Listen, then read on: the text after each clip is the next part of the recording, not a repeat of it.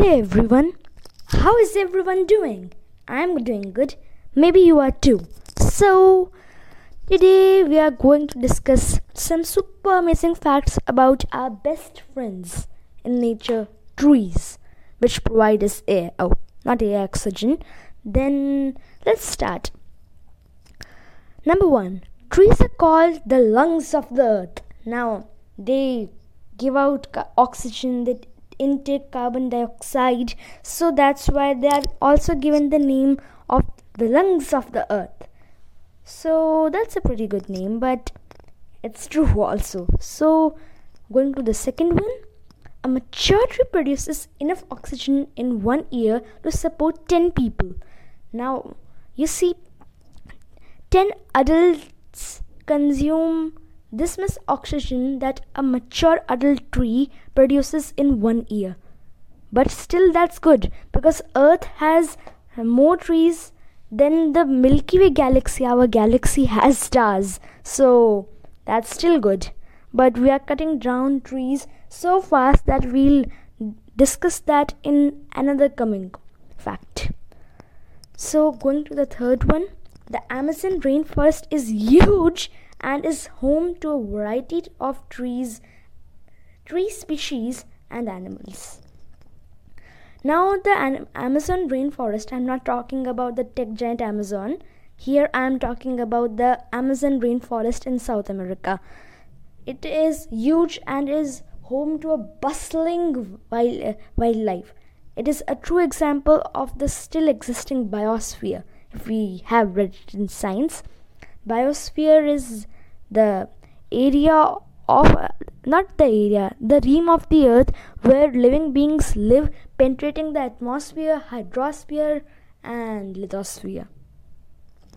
So next is, in Brazil, some cars use fuels made out of sugarcane. Now sugarcane fuel, think, biofuel is getting popular and new ways of using it are coming out. But fuels made out of sugarcane? Now that's something out of the box. Next, Sundarbans Delta is the largest delta in the world and is also home to the largest cat in the world. Well, the largest in the cat family, the Royal Bengal tiger.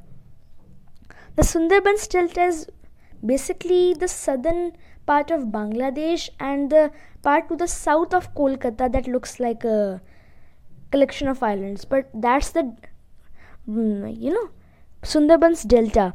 That is the combined delta of the river Brahmaputra, which is called something I don't remember, like Huang Ho in the Chinese part of it, and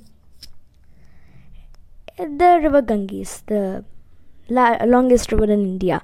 So when they both meet, they form a huge delta which empties itself into the Bay of Bengal. Next, now this is the fact I was talking about in fact 2, that the trees are being cleared.